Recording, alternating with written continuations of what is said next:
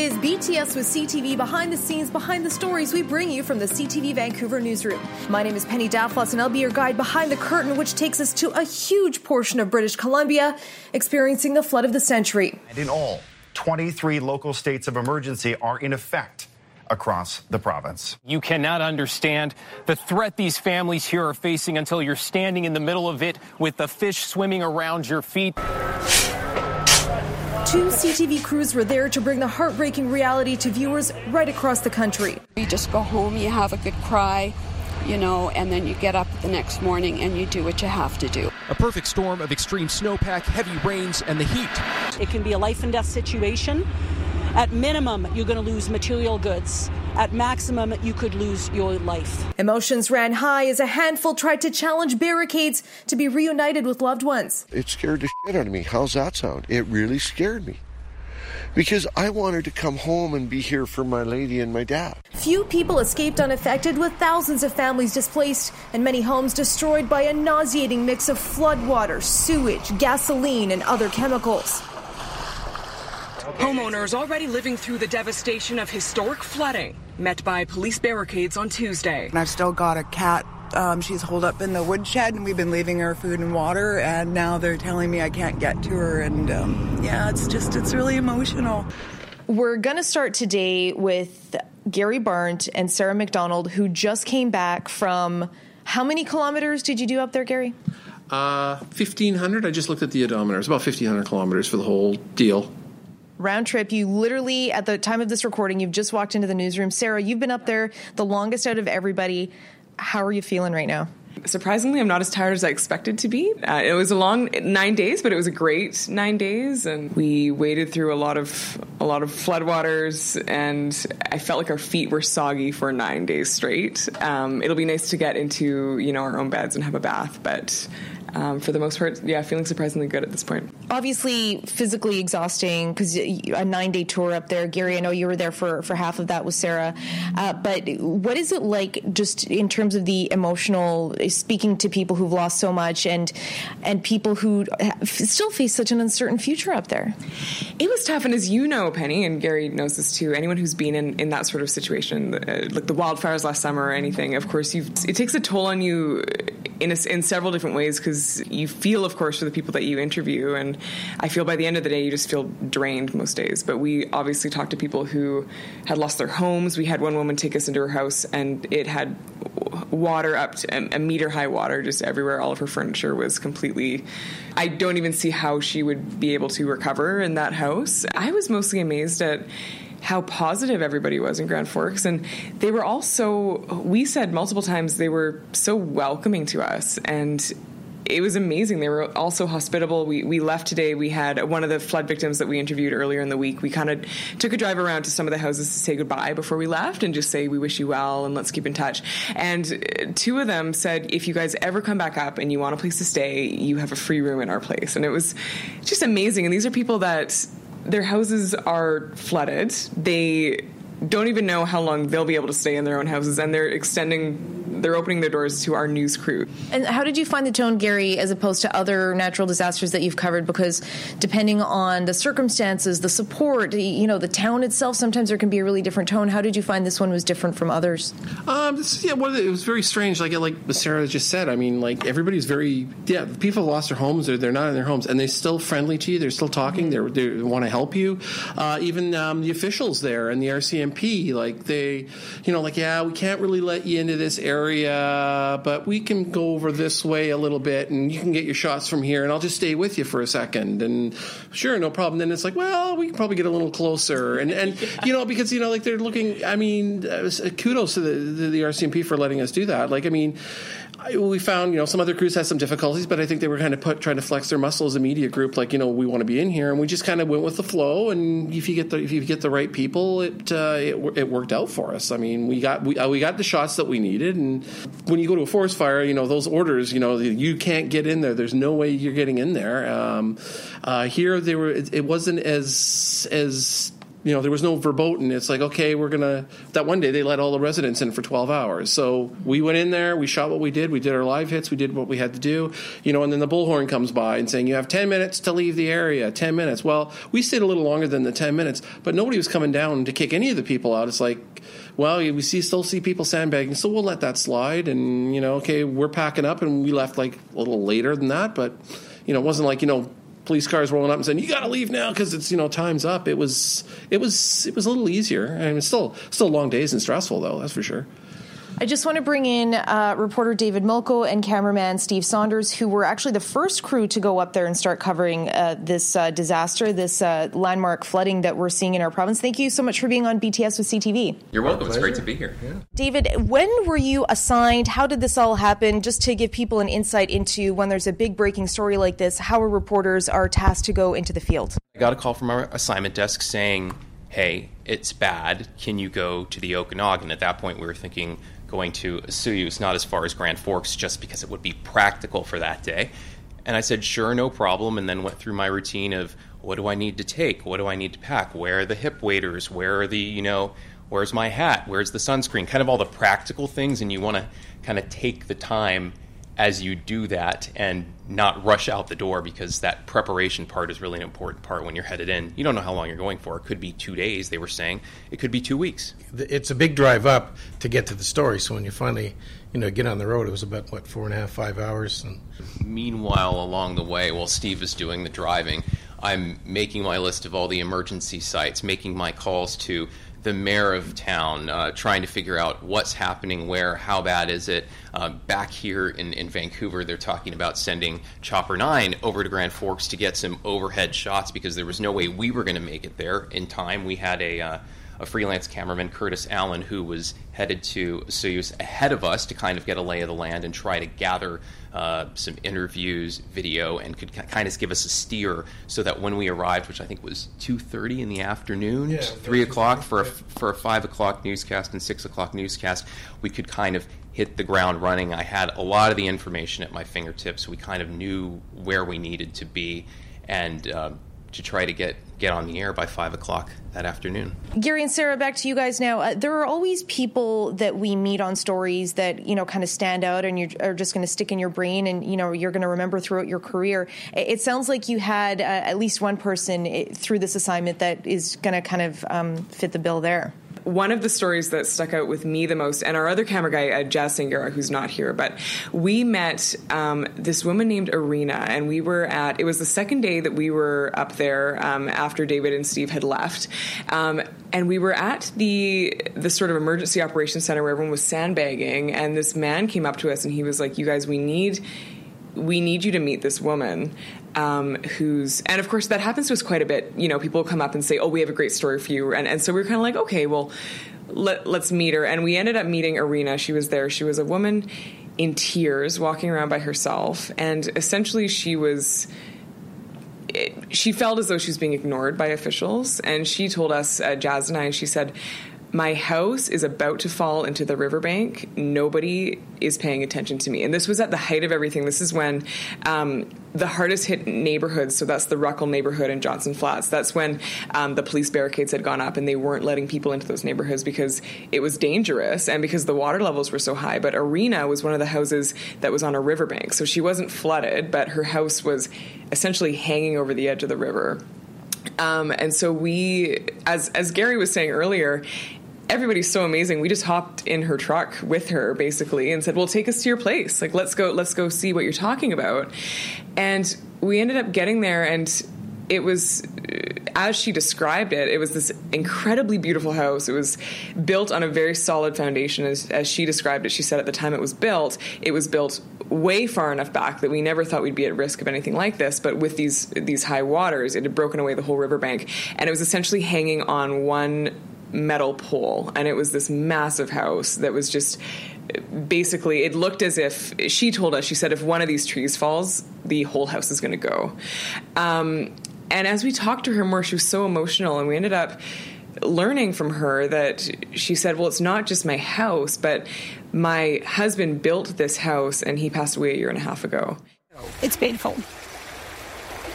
My husband built this house and he built it like what he loved, and he put all his heart and soul in it. We never had the kids to say, I have a kid from my husband. This is part of him. It's a last piece what I have in my soul right now.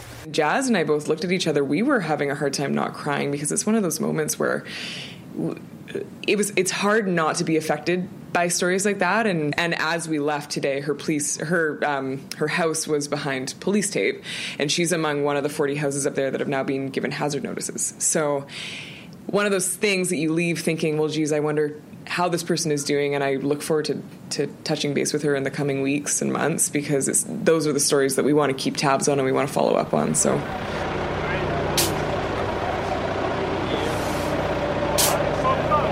great that we have iPhones. We're able to do a lot of things with them, but at the end of the day, the TV camera is a really powerful tool.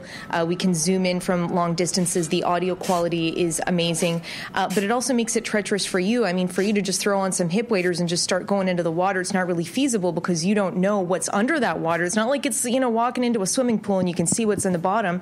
And it's a very expensive piece of equipment. You're off kilter because it's so heavy. Paint us a picture about, your considerations in trying to bring something like this to life on a TV screen. Well, the first thing is that I knew it couldn't be going under the tripod because they're big and heavy, and you got the camera that's the same way, and it just, like you say, you're not sure of your footing everywhere you go. So I just went with a monopod, which is like a stick-type thing that fixes to the bottom. You can stabilize the camera a little bit, but it also comes in handy because it's a depth gauge. You can take it off and you can feel your way around, much like a blind person would seeing what's in front of you and how deep it is. David was on a wireless mic, so that made it easy. We don't have to be tethered together with a audio cord, so that was really handy. Some of our stand-ups and things we're doing in the live pieces, David's like 30, 40 feet away, so that we can show just how much water is surrounding this whole area. So, but as you're walking around, it is a little bit tricky, and like I say, there's some, in the Sois, there was a huge carp that are swimming up in between your legs, it's almost tripping you.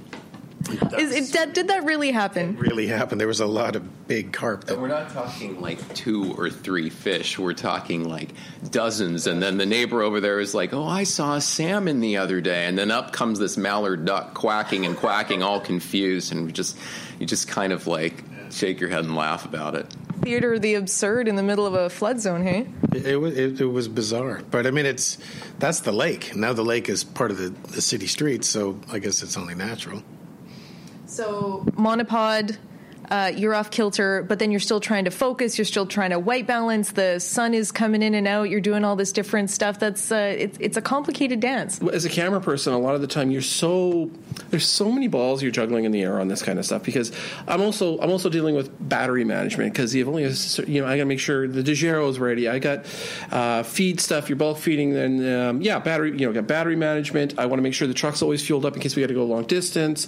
So I'm trying to get as many shots as I can. I'm always worried about, well, are we supposed to be in this area and we're going to get kicked out? So I want to get the best shots I can get as quickly as I can.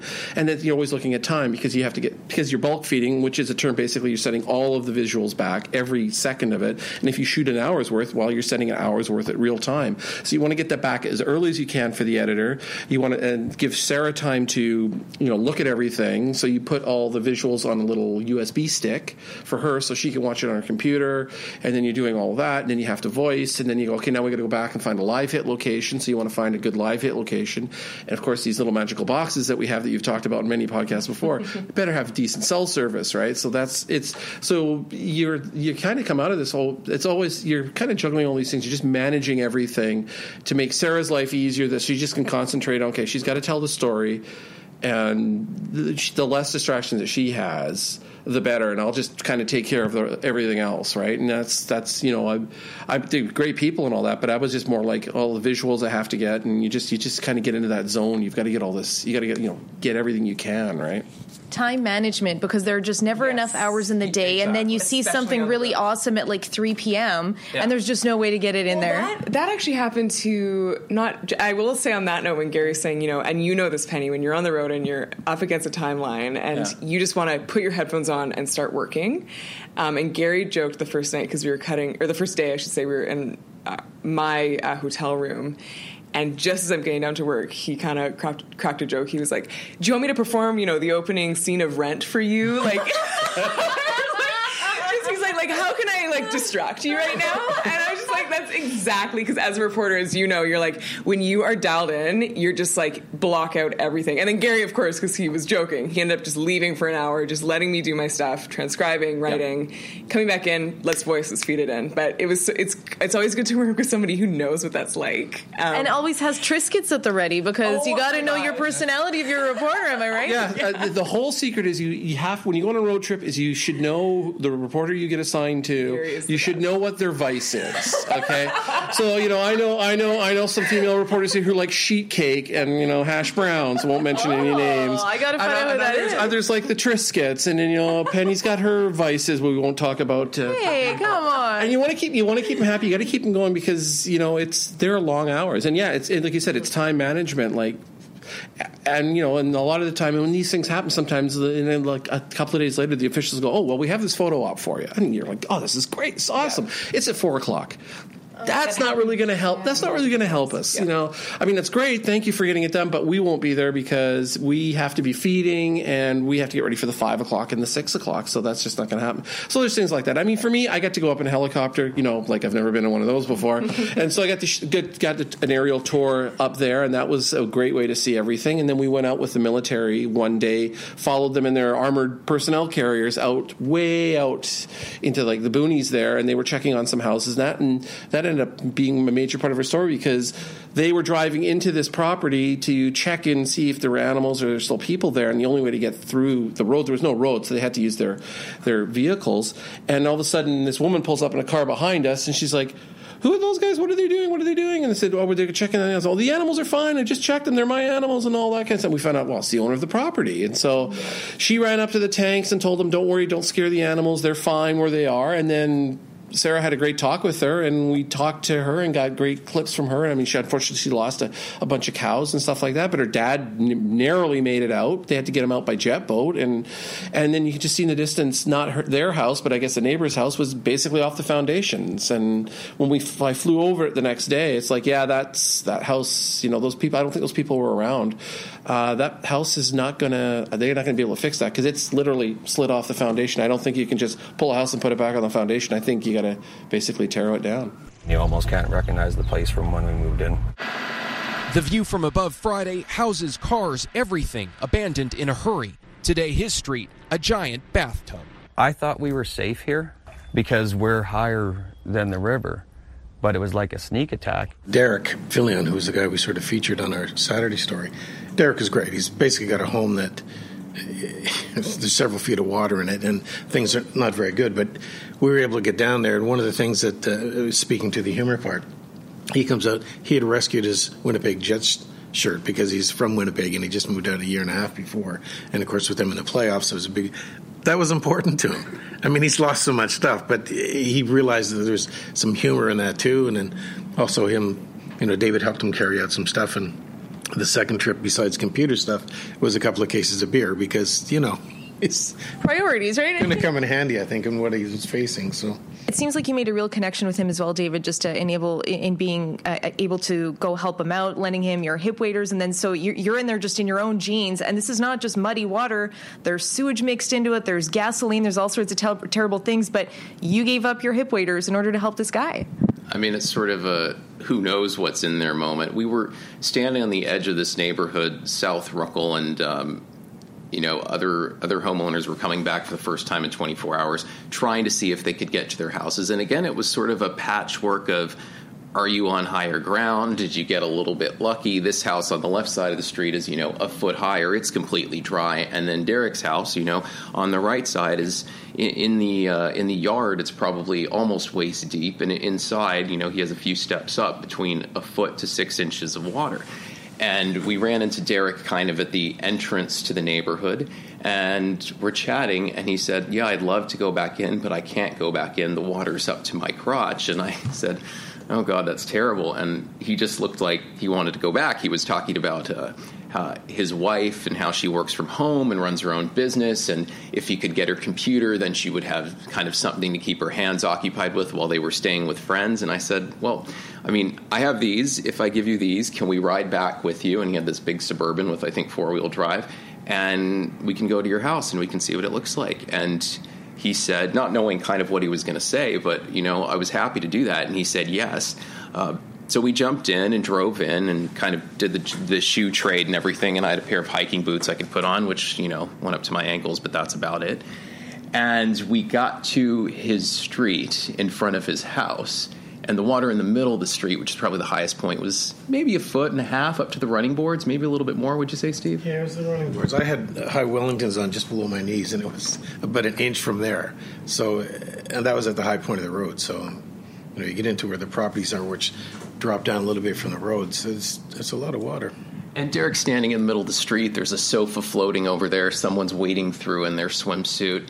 And we know the water levels had dropped. The river was not rushing through the neighborhood. It felt more like a bathtub, like it had been filled up and there was just no way for the water to get out. So there was no inherent, it didn't feel risky in that sense of this current was going to come and sweep everyone away. But yes, it was a decision. I mean, Derek was going to go in, find his wife's computer, see his house for the first time, and, you know, we could let him do that, or I could just suck it up and jump in the water with him. And that's what I did.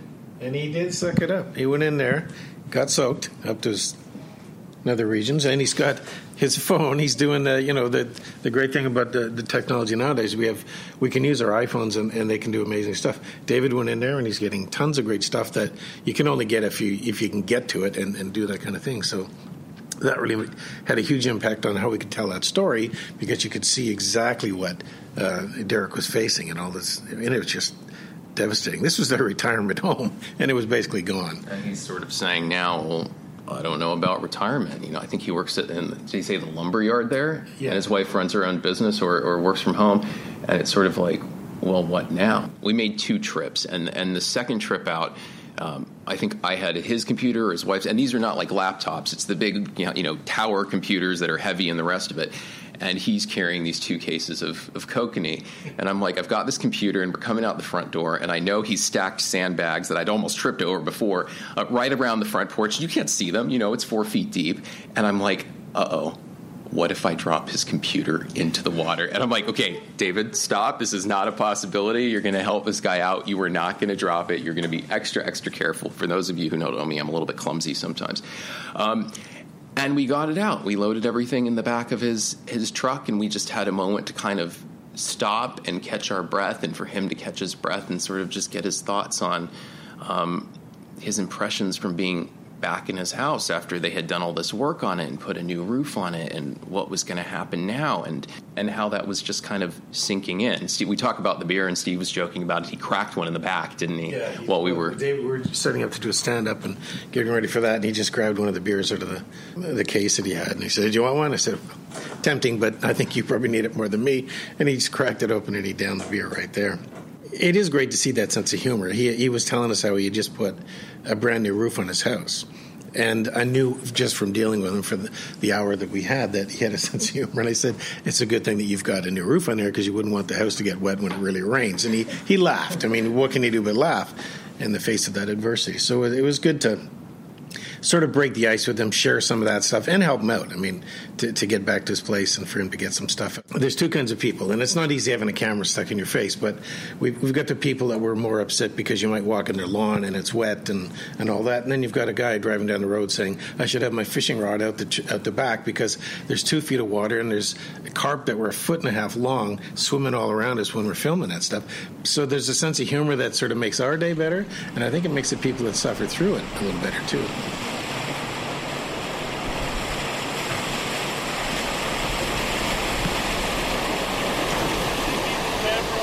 I'm driving, and I turn this corner, I turn this other corner, and we see this guy, leaf blowing. And so Sarah gets out and just talks to him for a sec. And the next thing you know, the guy's in the back of my car. He says, yeah, I'll take you to exactly where that problem is, right? So we drove down, we found this first house, a beautiful house that I guess gets rented out by this gentleman as a guest house for people. And the backyard, which goes to the lake, was basically, the creek was going through the entire backyard.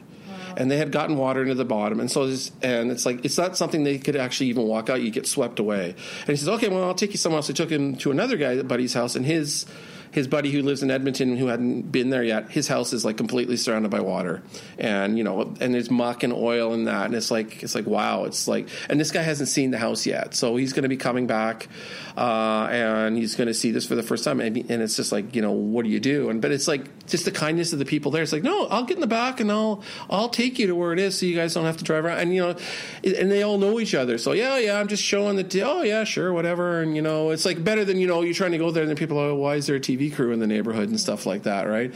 And apparently we bought snacks at the gas station and found out the mayor runs the gas station. And I was like, what? Yeah. Really? Okay. It's like, okay, well, it's, That's the beauty of small town BC. It really is. I want to leave when we go. I was saying to Gary, another photographer of ours, Peter Bremner, and I, we were in Castleguard last summer, and we said the same thing too. Everybody was so friendly. It's so nice to be warmly received because, of course, a lot of the times we aren't as members of the media. And it was so nice to be warmly received, have people actually say, thank you for being here. We would go to there was a gas station where I would get my coffee every morning, and every morning they'd say, you know what, it's on us. We appreciate your coverage, and it's important for you guys to get the word out of what's going on here. And it makes a world of difference for us. We're not used to having people drive by, roll down the window and say, thank you for being here. Usually they're saying something else, which I'm not going to repeat on the podcast, right? Exactly. It's like, thanks for being here. Thanks for the coverage. We really appreciate it. And you're like, yeah, no problem. You don't know what to say. It's like, thanks for talking to us. Yeah, thanks for sharing your story. Yeah, because usually when the media shows up in force in a neighborhood somewhere, it's never a good thing, and a lot of people aren't happy to see you there. But they were all, like Sarah was getting free coffee from the local gas station because I know you guys are telling an important story, and we need it to get out because I guess they're worried that if it doesn't keep getting out, then they're not going to get the help from the various levels of government because it's just going to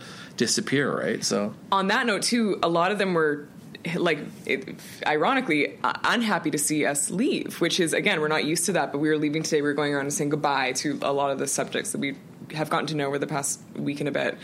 And a few of them were saying, well, we understand that you guys need to leave because obviously we have a travel budget, and obviously the story is somewhat dying down for a national audience in terms of it's more of a local story now with the cleanup and the rebuilding and the restoration process. But they were saying, we don't want you guys to leave because this is we need to hold our officials accountable. And the thing is, when the media moved in, that was when we really saw the province start to act and declare a state of emergency. And then we saw, the federal government act and offer financial aid and then send in the Canadian forces. And that is where the media does play a pivotal role in terms of exposing what is going on in areas like that are in need of help. So thank you so much for being on BTS with CTV. Welcome home. And thank you. Thank you. Yeah, it's good to be home. Thanks for having it. It's good to be back. I hope it's the first appearance of many on the pod. I hope so, too. Yeah. There still seems to be a lack of coffee and accoutrements here, but we'll work on that. I hope we're cleaner next time. We both need to go home and have a shower right now. Exactly. But I hope we have a lot more road trips this summer, and I hope we're back on BTS. Yeah. Thank you very much. It's nice to be back in dry land. I like that. Yeah, you're welcome.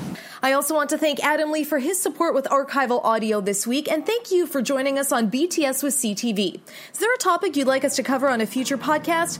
Email me, bts@ctv.ca, and if you like what you heard, please subscribe for more insights, tidbits, and the stories behind the stories. I'm Penny Daflos.